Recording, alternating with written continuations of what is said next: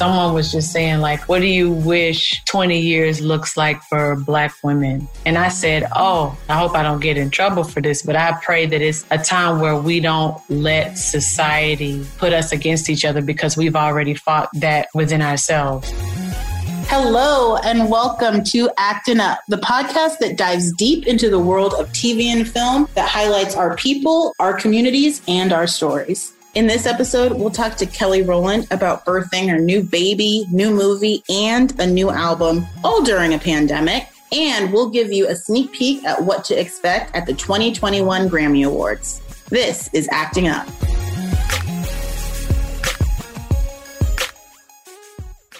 In honor of Women's Month, it's only fitting that my first guest is a woman who I have looked up to for such a long time.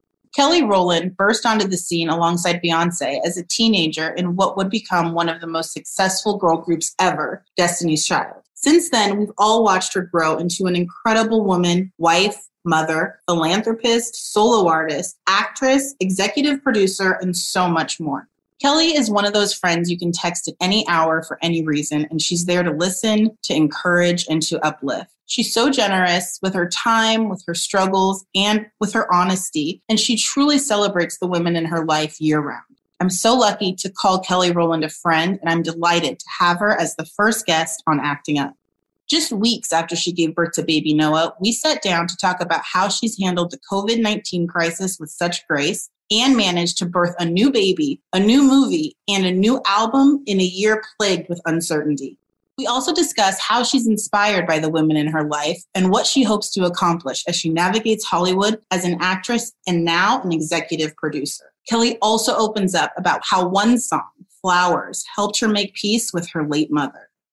You are glowing. I can't believe we're even doing this. Noah's not a month old yet, and you're working and you're smiling. It's so good to see that. It's so good to see you. And honestly, he's a good baby. I can't wait till you meet him. I cannot wait. Certainly a silver lining to a tough year that we've all been through. And how crazy getting pregnant during the pandemic. I remember wait, what? We're doing this right now? And I think you were going to shoot a movie somewhere else. So much chaos and such a beautiful result. What a superhero to you of going through all of this and doing all of this at this time. What are you doing over there? You're working out the 9th hour, just killing it in so many ways. I think such an inspiration to me and so many people. So talk to me about all of this fierceness that you're giving us right now. I am trying to just have fun in COVID or just take the good with the bad. It's insane. I won't even necessarily say bad because I feel like in COVID, I've learned a lot about myself as a woman, as a mother, as a wife, as a businesswoman. So in moments where I was just frustrated, I would sometimes dance my way through. Or the moments where I'm just trying to figure stuff out, I'll have to talk about it. You're forced to talk about stuff and trying to have fun in between it when you can. Obviously, Noah, I think will always be the thing we remember you doing at this time in your life. But we also finally get music that you and I have been talking about for a while now, right at the beginning. It was practically ready and then COVID. So fast forward and here it is. How does it feel to finally get it out? Amazing, because some of them I've held on to for so long. And then for others, it's been like, oh my God, I can't wait to share this with everybody. So with records like Hitman and records like Black Magic, Crazy, they all felt so urgent and I wanted more up tempos and I got them. I feel really excited about that. You have all the up tempos. I've heard a few tracks. Cannot wait for all of this music to come out. Black Magic, oh gosh, it's exactly what we need right now. It's so much fun. These songs really sound like you. Is this the most personal that you've gotten when it comes to the music from you? I think so, because think about how long it took me to put everything out. I felt like there was pressure put on for a minute because it was, when are you releasing music? Da, da, da, da, da, da, da, da. And I was not ready. And I didn't want to just put anything out because I don't understand how much I was thinking about everything so intricately and making sure that it was like a personal journey. And it is a personal journey as a record. And it's so funny because somebody was like, what's the meaning behind K, the album album title. I was like, it just goes to show how quick we needed to turn this thing around. It's K. Put a K on it. Let's go. Let's put it out. That's literally what it is. I'm not going to sit up here and like, oh my God. It wasn't that for me. It was like, I'm excited. Let's put it out, period. What is the song that you are the most proud of to get out? I would say I'm really excited about Flowers because the first time I heard Flowers, I was in an office setting and I knew I couldn't cry right there because it was like a brand new person. I was like, I can't do that. I don't really know them that well, so I'm not going to do that. I felt it in my, you know how you feel it right here? And it made me think of my mother and all these things I wish I would have told her because our relationship was so tumultuous. I would definitely say she really needed to hear the things that I wanted to tell her. And I did have this spiritual moment. And I remember after I heard the song, I told her exactly how I felt. I said it out loud in like my backyard and cried and had this whole moment. And I would often hear the whole saying, oh, you want to give people their flowers while they're here. And I'm like, yeah. But that is so real. And I think that people don't hear it until they can feel what that feeling feels like, to not be able to say that to someone or say what you needed to say or say what you wanted to say. I don't wish that for even an enemy. I don't wish a shoulda, coulda, woulda for anybody that needs to share their heart with somebody. When I heard that song, I knew that that was it. I actually remember, I think, when you told me that you recorded a song and it made you think about your mom. And I got this music last week. My mom is struggling with something right now. And when I heard that song, I knew that that was it. I felt it so deeply. And I think so many people all of the sudden can relate to exactly what you just expressed and exactly what that song so beautifully captures, which is we do not have all of this time. Whether you've lost someone or someone is battling something. I mean, so many people have been awakened to the fragility of life right now. And it was just so beautiful to hear a song that captured that and felt very comforting. And I know that it's not just me that will feel like that. I think so many people feel like they grew up with you. So many people feel like you sang their stories. We don't really get to grow with the people who were that for us like we have with you because you started so young and because you just keep evolving with us. I know that I'm so committed to giving people their flowers, and I'm constantly thinking of you as someone who I'm just so proud of, not only as a friend, but even just if I didn't know you and love you, just as a fan. You're just one of those people who feel like a friend to so many. And I just think it's so brave of you to keep going with all of it through all of these phases of your life. You're so open. There are a bunch of mothers looking at you right now, being like, then we all trying to figure this out together. Okay, really? Like, I'm over here looking at Kelly Rowland like I'm feeling tired. It's quarantine. I'm stressed out. But she is lifting weights with an 8.5-month baby in there. Like, I'm going to go get my ass up because I just saw Kelly Rowland living her best life. I hope that you know that. And I just wonder, do you realize what an impact you've made on so many of our lives? No, I guess not. I never think about it like that. I really don't. I know how other women have impacted my life and how I feel like for each other, we should all be the gift that continues to give, whether it's a compliment or sharing stories and us being inspired by each other by all of those stories. Someone was just saying, like, what do you wish 20 years looks like for Black women? And I said, oh, I hope I don't get in trouble for this, but I pray that it's a time where we don't let society put us against each other because we've already fought that within ourselves, where we don't have to compare and measure and feel like we're inspired. Because I feel like for so long, society just did this thing where it's like, oh, well, if it's a Black girl, then we just want this Black girl and we'll just praise this one. This is what every Black girl should look like. No, we come in so many different shades and shapes and sizes, and they're all so glorious. So of course they're going to try to find or try to make space for one, but you can't do that. And that's what coffee is. Coffee is so important to me because I feel like that's just celebrating us all. Yeah. I want us to do it amongst each other. And then they know, don't bring them games over here. We don't fall for that. Talk about some of the women that you referenced. Who are some of the women that continue to inspire you? The cool thing is they're all within hand's reach. I get the strength of my Mama T, the lessons of life from my mother. I love what an amazing, just all around woman my sisters are. B, Angie, Solange, Michelle. You know what I mean? To be able to work with goddesses like Yvette, to our friendship that we share. So many people are like, oh my God, they always go to my celeb friends. And I'm like, y'all don't even know. To be a celebrity is just to be celebrated. I celebrate all the women in my life because they're celebrities in my eyes, because they've either shown me something about life, about womanhood, about being a wife, a mother, a friend. I just feel like I'm rich in that. I'm rich in my female energy.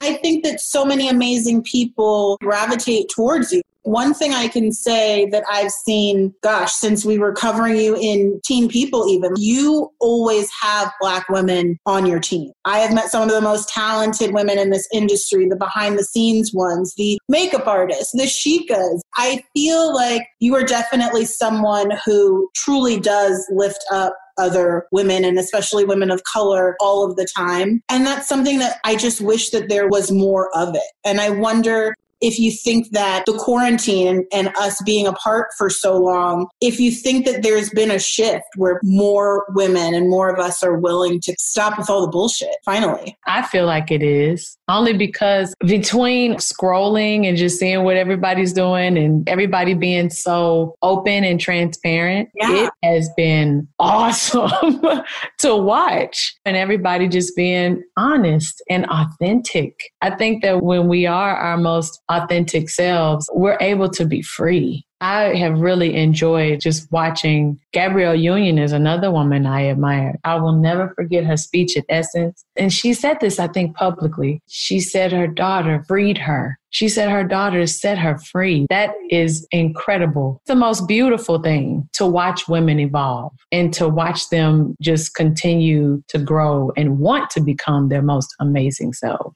Obviously, we're so excited for the music, and I think these songs are going to make such an impact. We've been waiting. We've been ready for this music. But that's not the only part of your career that you're working on. You're executive producing, you're acting. I've always wanted to ask you if navigating the TV and film industry as a Black woman feels more or less or the same in terms of like the agency. You're coming into TV and film world already a celebrity, already a following. So there's not so much a question of, will people like me? Do they want to see me? You know that they do. But the whole taking your power in this industry, what was that like?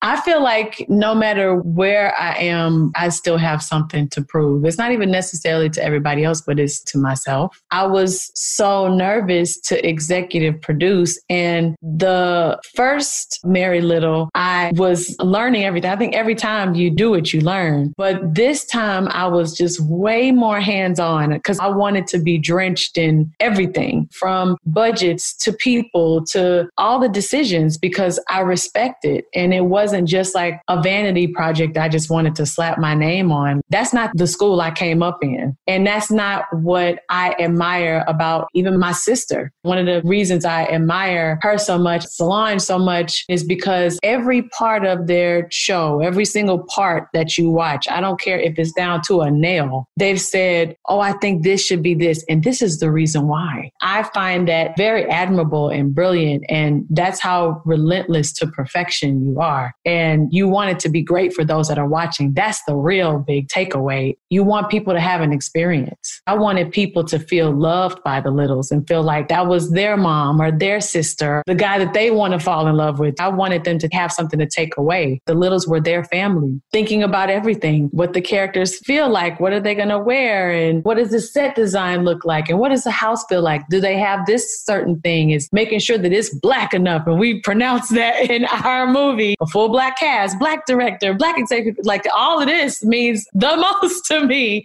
So I wanted to take in, and I'll continue to take in everything because the truth is I loved executive producing just like I love creating in the studio. So I'm like, oh, I want to do more of it. Do you think that as an executive producer and as someone who now is in a position to, I think, open up the gates for people behind you, I feel like there's this line in Hollywood, like, yeah, we would hire more people of color, but they just aren't there. I wonder for you, you've been in it, you've been swimming around in those waters. Do you think that that's a myth? Do you think there's still a barrier to entry for people of color? Or do you think like people can do the work? Hollywood can find them and can do the work if they want to.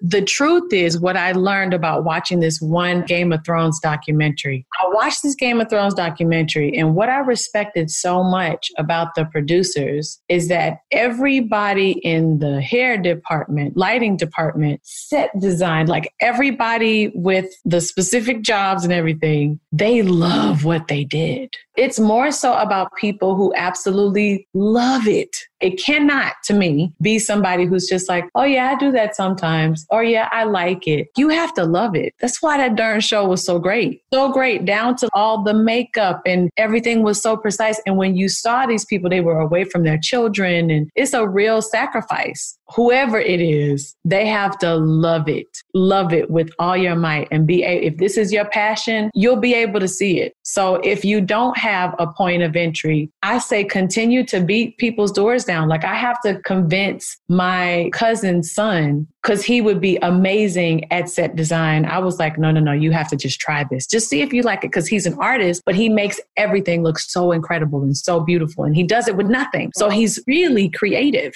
So I just feel like it's about having people who absolutely freaking love whatever job description and department where they showcase themselves on screen. I know I have to let you go, I think. But I want to know, what are you watching? What are we doing? What are we watching at home? We've been pregnant. What have we caught up on? What are we loving on TV and film? I just finished Lupin. What? Okay, what? You watched it in subtitles? You read the show? I had to. By the way, I will watch a foreign film and read as fast as I can and look at it all at the same time because it's just so interesting. Yeah. I like different perspectives and seeing like new lighting and all this other kind of stuff. I've always been a movie buff. I didn't know how it was going to show itself into my occupation, and now I do. What did you like about Lupin? Tell me, because I wish I knew. I can't do it. The fact that there's a thief that you having all of this heart for, the way it was shot, the lead actor in it, he is absolutely magical. And it's so brilliant. I'm like, wow, was this a book? I believe it's a book. And they turned it into this. It's just really well executed. It really is. And Bridgerton is great too. What did you like about Bridgerton, Kelly? I mean, we must have not spoken about Bridgerton, the most popular show ever. Everybody loved it. Before everyone loved it, I loved it. I remember. That's why I watched it. Yeah. I watched Bridgerton and I was like, oh my goodness. I just thought it was enchanting in some moments. And then it was a trip to me how this is the only part, but I get it. That's the way it was in those days. How a woman was just to show herself as just being beautiful in a woman. Mm-hmm. That's the only part I was like, wow, look how far we've come from here to we have a vice president. There's a black woman in office. This is crazy. So crazy. And what else did I like? I love the costumes. I love the Duke. He's just such a cutie pie. I think that's the thing. I think you have to love the Duke to care about this show. I just he looked like my brother. I mean, he's lovely, but it just was not my bag. And so I was bored. I was really bored. And I just hate when that happens. I thought it was good. I didn't think there was anything wrong with it. I don't have any criticism. It was just like, this doesn't fit me. Another friend of mine was like, this feels like a teen show. Some people's cup of tea and some people it's just not. I completely get it. Last thing, what is something weird that you got into watching during quarantine? Like something you never really probably would have watched, but it got you, or that you were just really surprised by? So Titan is, he's obsessed with snakes. He's even asked me for a snake. I said, ask your father for a new house because we ain't going to be in the same space if there's a snake in his house. And he's probably going to say, not in the form of a serpent, like from March. But anyways, he watches all this old Steve Irwin footage. Cool. He watched nothing but YouTube and Steve Irwin. And he can't remember that I took him to this reptile park in Australia when we were there. And he was able to hold all these baby little alligators and stuff like that. But he just thinks it's the coolest thing. And he also thinks that 90s music, which I'm very proud of him for. Yes. He's just really feeling all 90s music. I love that. So you've been watching Steve Irwin getting bitten up by weird mono dragons. And he wants to rewind it. He's like, look at him. The python got his face, mommy. Rewind it. I'm like, that ain't funny. Oh my gosh. Well, thank you so much for really helping me loosen up, I think, for the first episode of my podcast. And it was such a blast to have you. I'm so excited for everyone to finally hear this beautiful music. Thanks, Court. You're welcome. I'm really excited because I just feel like it's been so long,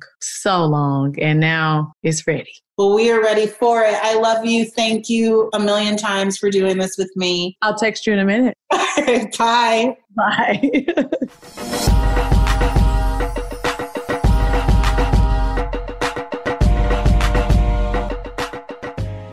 Now let's turn our attention to the 2021 Grammy Awards, going down this Sunday, March 14th.